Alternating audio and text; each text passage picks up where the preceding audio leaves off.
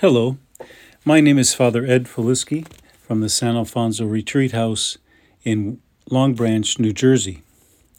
Today, the Church celebrates the feast of St. Andrew the Apostle, and so I'd like to begin with today's Gospel reading taken from our liturgy.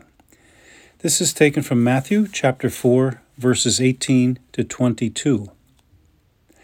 As Jesus was walking by the Sea of Galilee, he saw two brothers, Simon, who is called Peter, and his brother Andrew, casting a net into the sea. They were fishermen. He said to them, "Come after me, and I will make you fishers of men." At once they left their nets and followed him. He walked along from there and saw two other brothers, James the son of Zebedee, and his brother John. They were in a boat with their father Zebedee, mending their nets.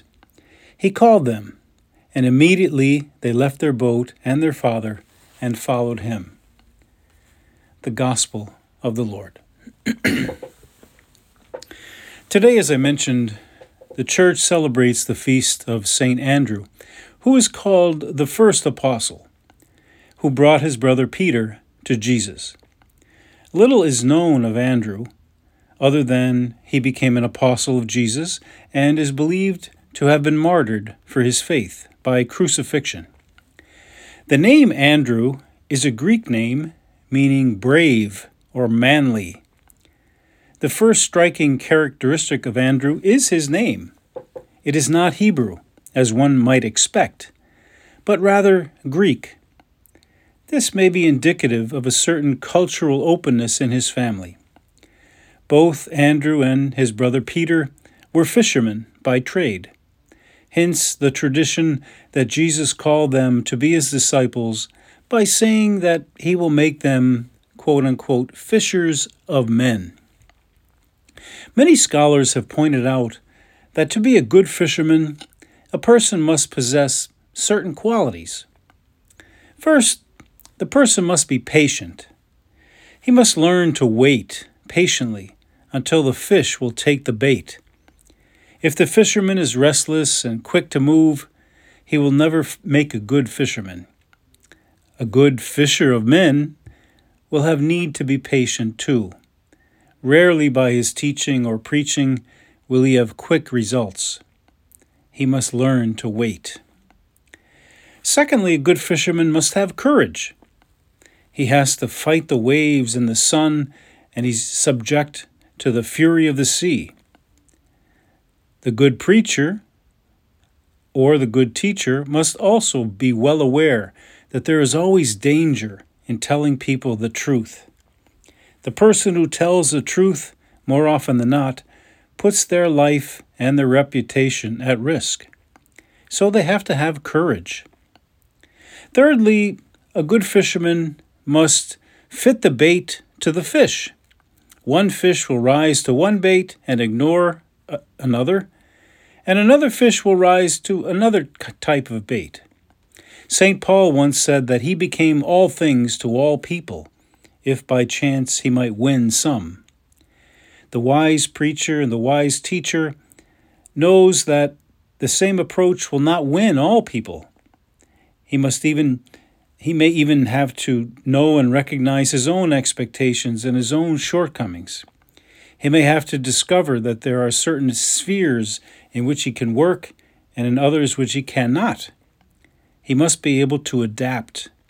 In other words, the good fisherman must be flexible. And the wise fisherman must keep out of sight. If the fish are spooked by his presence, they certainly will not bite. So too with the wise teacher and preacher. They will always try to present to others not themselves, but Jesus Christ. The good fisher of men must be humble.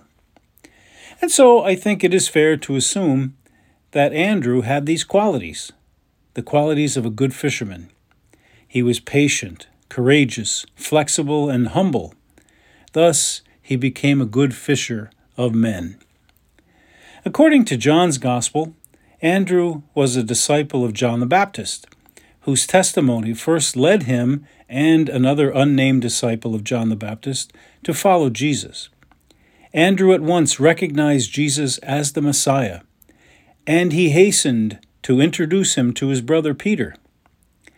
The Byzantine Church honors Andrew with the name Protokolatos, which means the first called.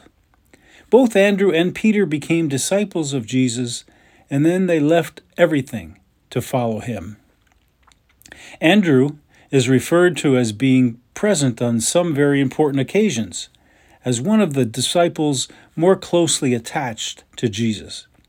Andrew told Jesus about the boy with the loaves and fish on that mountain when Jesus fed the thousands.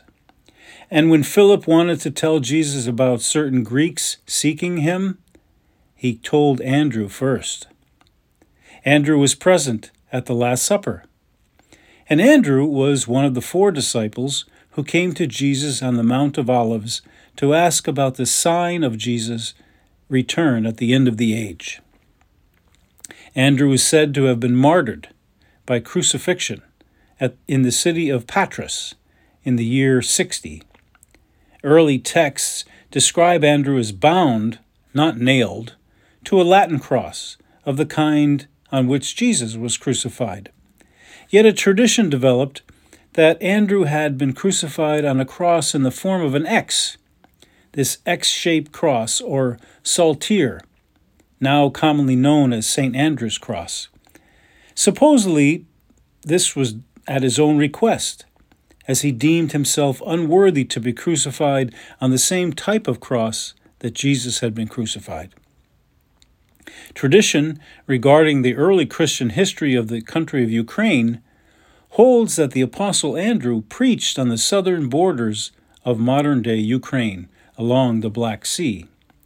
Legend has it that he traveled up the Dnieper River and reached the future location of Kiev, where he erected a cross on the site where St. Andrew's Church of Kiev currently stands, and where he prophesied the foundation of a great Christian city. Because of the connection to Kiev, Andrew is considered to be the patron saint of the 2 East Slavic nations, Ukraine and Russia. Several legends state that the relics of Andrew were brought by divine guidance from Constantinople to the place where the modern town of St. Andrews in Scotland stands today. According to legend, the legendary accounts of the 16th century, Oengus II in 832 led an army of Scots into battle against the Angles. The legend states that he was heavily outnumbered. Engaged in prayer on the eve of the battle, Oengus vowed that if granted victory, he would appoint Andrew as the patron saint of Scotland. On the morning of the battle, white clouds appeared in the sky, forming an X. Oengus and his force, emboldened by this apparent divine intervention, took to the field, and despite being greatly outnumbered, they were victorious. Having interpreted the cloud phenomenon as representing the cross on which Andrew was crucified, Oengus honored his pre-battle pledge and duly appointed Andrew as the patron saint of Scotland. The white psalter set against the celestial blue background is said to have been adopted as the design of the flag of Scotland on the basis of this legend. Andrew is the patron saint of several countries and cities, including Barbados, Romania, Russia, Scotland, and the Ukraine. So we celebrate this great saint today, and we thank God for his willingness to follow Jesus and become a great fisher of men. Let us honor his memory by doing the same. May you have a wonderful day, and may St. Andrew intercede for you, so you may become a great fisherman too.